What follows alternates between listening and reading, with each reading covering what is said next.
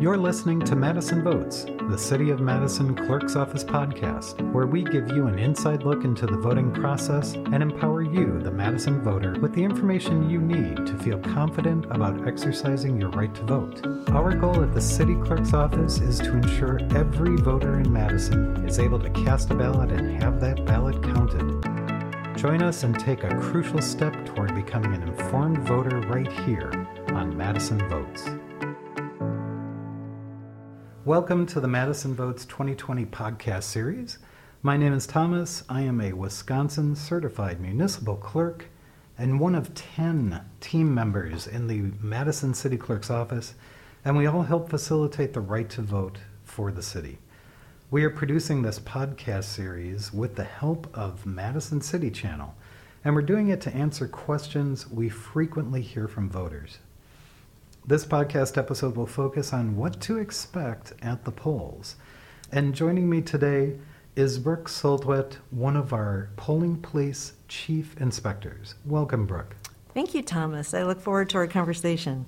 So how long have you worked at the polls? I think it's been about 16 years. So why did you first become a poll worker, and what motivates you to keep coming back, especially in the midst of a pandemic? Well, I've always been passionate about voting as a step toward equality in our democracy. It gives everyone a voice. It's a right people have been fighting for throughout our nation's history and are still fighting for.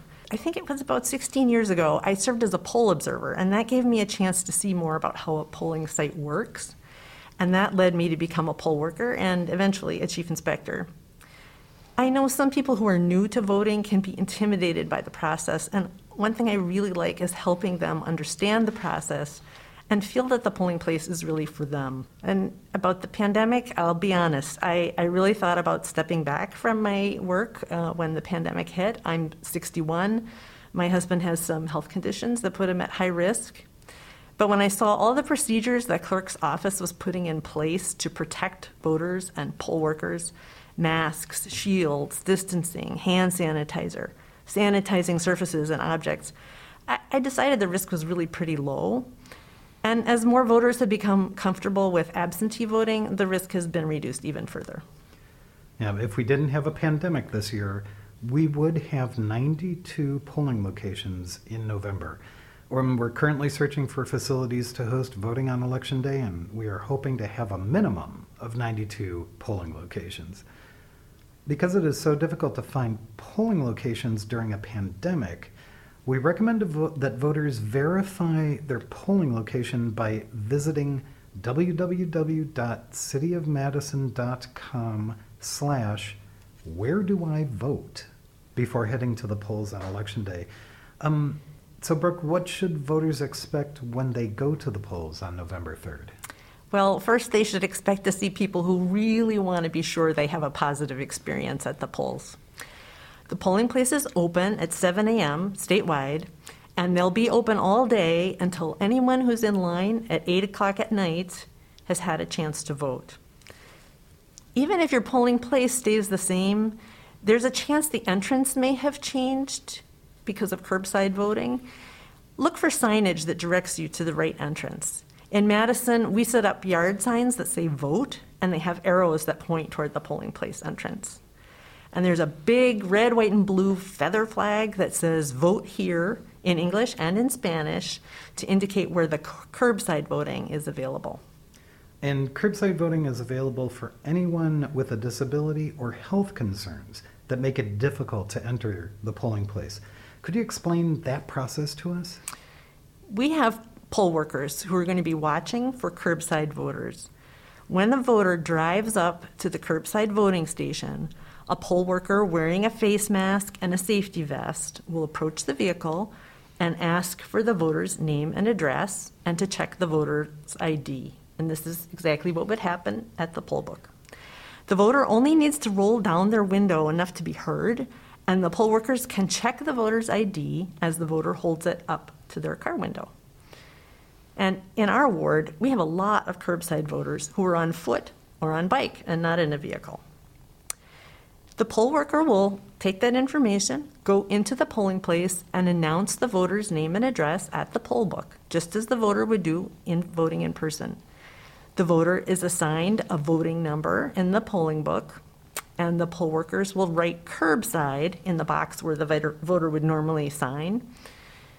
The poll worker will get a voter slip and use it to get a ballot from the ballot table.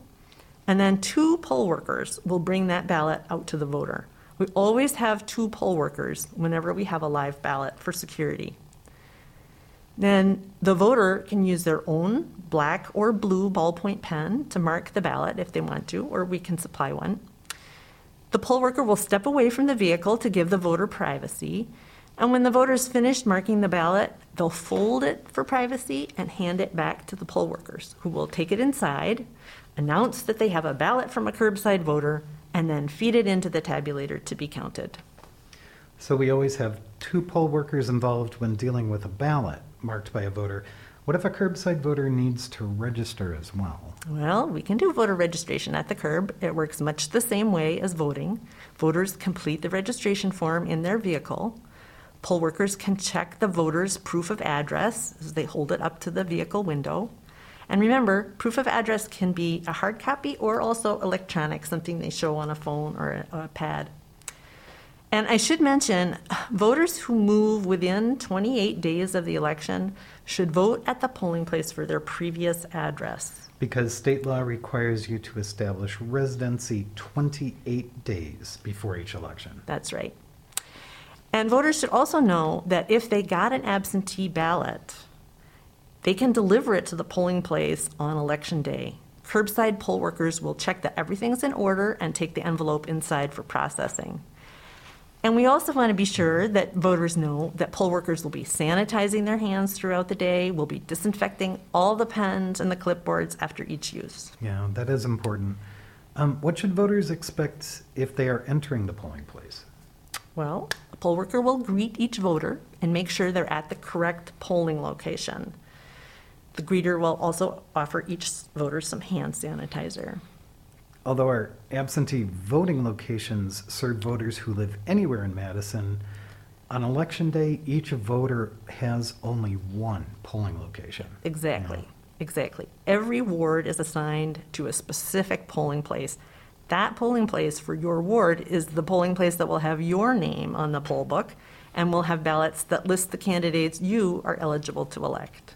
And we often have voters ask if they can vote in our office on election day. But the only place you can vote on election day is at your own polling place. You are likely, too, to recognize people from your own neighborhood working at your polling place on election day. So what should the voter expect after checking in with the greeter? Well, if the voter's already registered to vote, they'll check in at the poll book table. They'll announce their name and address to the poll workers at the poll book, and they'll hold up their voter ID on one side of a plexiglass screen so the poll workers can check their ID but still be protected. The voter will be asked if they have returned their absentee ballot. Voting twice is not legal. The voter will be asked to sign their name or make their mark on the poll book. The poll workers assign a sequential number to each voter. The first voter of the day, voter number 1, and the next voter's number 2, and so on. And the voter will be given a slip of paper with their voter number and be asked to go to the ballot table. So a voter who is unable to state their name and address may designate someone else to do so, right? Yeah. Yes. And anyone unable to sign the poll book due to a disability is exempt from the poll book signature requirement. But so what happens at the ballot table? Well, the voter hands their voter slip to the poll worker who's at the ballot table, and the poll worker will give the voter a ballot with a few notations in the official use section. They write the ward number, and there will be 2 sets of poll worker initials. So nothing on the ballot indicates who marked it. Oh, no. That's correct. The voter is casting a secret ballot. The ballot table official will ask the voter if they're familiar with how to mark the ballot. Our ballots have ovals that are next to the candidate of your choice, and the voter can use their own black or blue ballpoint pen if they'd like, or, again, we'll have pens that we can supply that have been sanitized. Yep. So when we conduct our public test of election equipment, which is 10 days before the election, we make sure the tabulators will recognize a vote if at least half of that oval is filled in. Oh, that's good to know. Thanks, Yeah. Neil. So what should the voter expect after receiving their ballot? Well, next they'll choose a voting booth that they'll use for marking the ballot, and they should know we sanitize all of the booths as soon as a voter leaves. And another thing they should know is if they don't want to use a pen to mark it, they can also ask to use the Express Vote accessible ballot marking device. Yep, that's a really good option. That's a great point. Yep. The Express Vote marks your ballot based on selections you make using its touchscreen or its Braille keypad. And also, it offers large print and high contrast reading screens. And it is compatible with sip and puff devices. It's a pretty remarkable machine. Yep. And it doesn't count any votes. No. It simply prints your selections on the ballot, and then you take that ballot and feed it into the tabulator, and that's where they're counted. Yeah, and another great thing about the Express Vote is that you can make a choice to either see that ballot in English or in Spanish. And if a voter would like an interpreter for any language, every polling place in Madison has interpreters available via phone, and it's free. So what does the voter do after marking their ballot? Well, next the voter takes the ballot to the tabulator. And we've been talking about the tabulator. It's the machine that reads what's on the ballots and counts the votes. And it looks kind of like a tall metal bin with a little computer screen on the top. The voter inserts their ballot to be counted, and then it gets sucked into the machine, and then the screen will display, "Thank you for voting, your ballot has been counted." And the voter should stay till they see that.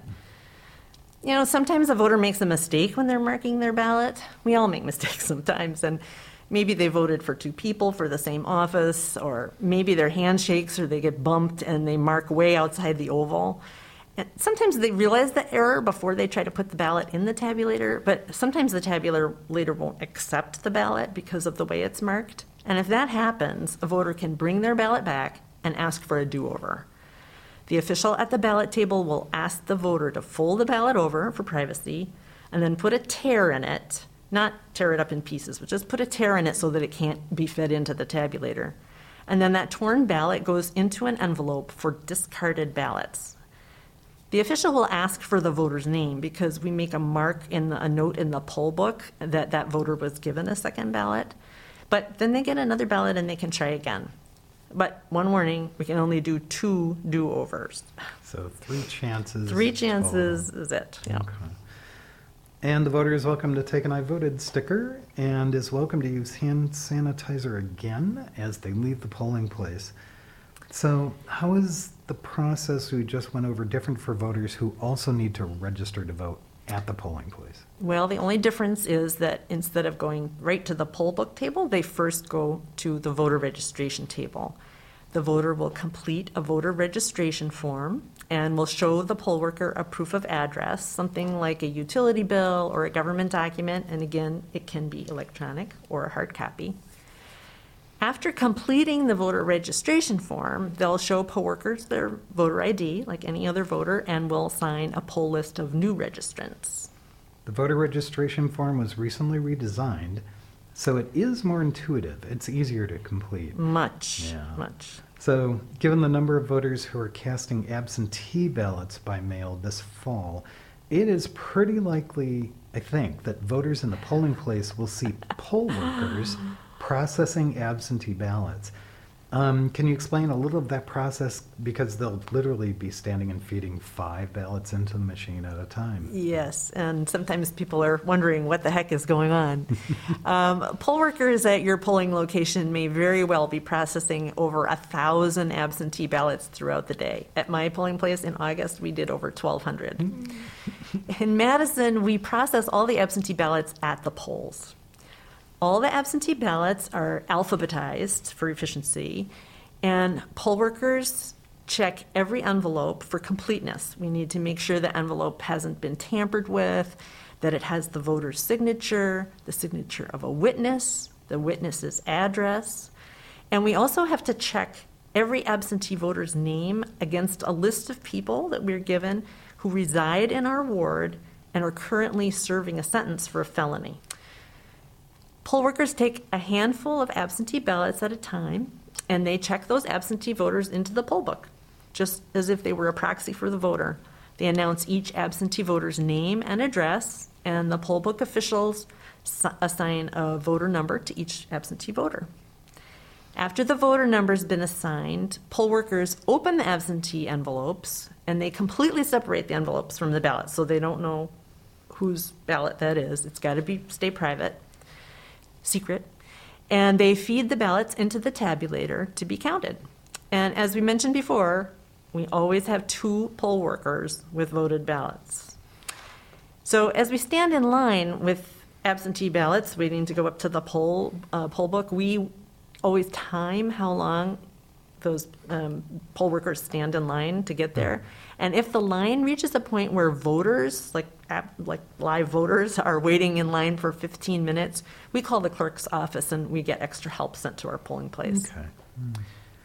Yeah, as we process hundreds, if not thousands, of absentees, there is a likelihood that the tabulator is going to experience a ballot jam. Yep. Sometimes the folds in an absentee ballot prevent it from dropping into the bin right away. What should voters expect if there is a ballot jam while they're at the polls?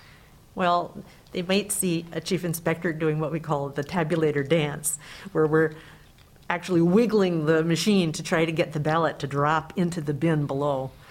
But if it takes more than a few seconds for us to clear a ballot jam, we do something called open the emergency bin, and that's in the front of the tabulator, and it's a place where voters can place their ballots in that emergency bin while we're working on clearing out the ballot jam. That way they can get on their way if they want to. Poll workers will feed those ballots back in through the machine as soon as the jam gets cleared. But any voter who would rather just wait while we're doing that and put their ballot in by themselves, they're welcome to do that. Yep, and I think it's important to note that the emergency bin is secure. It is. It's just a tiny little slot, and it's locked, and the only way to get it open is with my key, or the chief inspector's key. And when we have a ballot jam, the screen indicates, too, whether the ballot that's stuck has been counted or not. Yes. So that you know whether or not you should pull it out and feed it back in, right, or just let it be. So we should talk about the significance of voter numbers. Why is each voter assigned a number? Well, the chief inspector is constantly comparing the number of voters that are counted for to the number of ballots that have been counted. So at least once an hour, we compare the number of voter slips that have been issued. Remember, we talked about those sequential slips given to each voter. And we compare that number of voter slips that have been given out to the number of ballots that have been counted by the tabulator. Yep, there's at the top of the tabulator screen, there's something called the public count, and that's that number. So we don't know how the results are adding up, but we do know how many ballots have been counted. That's right. We need to be sure that all voters have their ballot counted and that nobody was able to cast more than one ballot. When we close the polls, we triple check that all the absentee ballots have been processed, all the ballots have been counted, and that those numbers reconcile. If there's a discrepancy, we have to figure it out on election night. Yeah, that's a big responsibility. Could you run through, are there other checks and balances that occur at the polls? Oh yeah, there's so many. I think sometimes new poll workers are so surprised at the number of these things that we have. First, all poll workers are trained before each election, and they rotate tasks throughout election day. They all understand the procedures that are to be followed at each station, and they're able to check on each other's work. So that's one kind of a check. And then every polling place has a chief inspector who's in charge of the polling place and who documents everything that happens throughout the day. That starts with verifying the serial numbers that are on the seals the clerk's office puts on the tabulator when you do that public test you were talking about of the election equipment. Yeah, verifying those seal numbers confirms that nobody was able to tamper with the election equipment after we did the public test. That's right. And then another thing is that when we open the polls, we run what's called an initial results tape. And that verifies that the count that we're starting with for every race that's in the machine is starting with 0 votes counted. One of the most important security measures we have is that we have a paper trail for everything. So all the votes are cast on paper ballots. We document who voted on 2 copies of the poll book, and we reconcile those poll books with each other throughout the day. 1 copy of the poll book is going to go to the city clerk's office at the end of the night, and the other copy goes to the county clerk's office. And then when we run the results after the polls have closed, we print 1 copy of the results for the city clerk's office and 1 copy for the county clerk's office. And then we can also print additional copies for anyone who requests the results tape. And the closing of the polls is open for anyone to observe. Throughout the day, voters might see observers at the polls. Can you tell us how that works? Yes, anyone can observe at the polls. Remember, that's how I came to be a poll worker, yeah. was that I was an election observer. So observers might be there on behalf of, say, the League of Women Voters, or maybe a political party, or maybe a certain candidate, or maybe on their own behalf, or maybe they just want to see how elections work. Observers will be stationed 6 feet away from whatever activity they're observing. We're trying to keep that social distancing. They're not allowed to address voters unless a voter initiates a conversation with them. And the observers need to address any questions they have to the chief inspector. We don't want them interfering with the work of the other poll workers. Observers need to stay in a designated area, and they're not allowed to take photographs or video. They're just there to observe the process. And if they become disruptive, the chief inspector will order them to leave the polling place. Okay, so they are observing the work. They're not doing the work. Absolutely. Yeah. They can't touch anything. That's good to know. Well, thank you, Brooke, for providing us with a sort of behind-the-scenes look at what happens on Election Day. Well, thank you, Thomas. That's our episode today on Madison Votes. Thank you for listening and taking steps to learn more about the voting process in Madison. For more information, head over to our clerk's office website at cityofmadison.com/clerk or find us on Facebook, Instagram, and Twitter at Madison WI Clerk. We're always here for you to ensure that Madison votes.